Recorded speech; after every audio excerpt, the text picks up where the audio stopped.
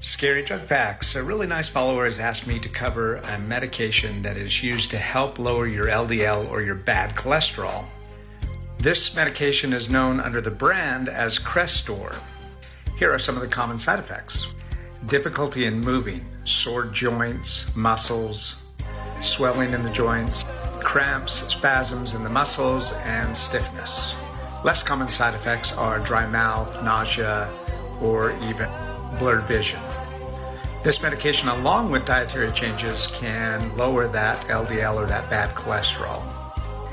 There's an interesting study on Brazil nuts that 4 or 5 Brazil nuts a month will actually lower your LDL as much or better than the drugs that are prescribed for it. Literally food for thought. Hey, remember, when the side effects outweigh the benefits, it's time to do something different. Shortcast Club.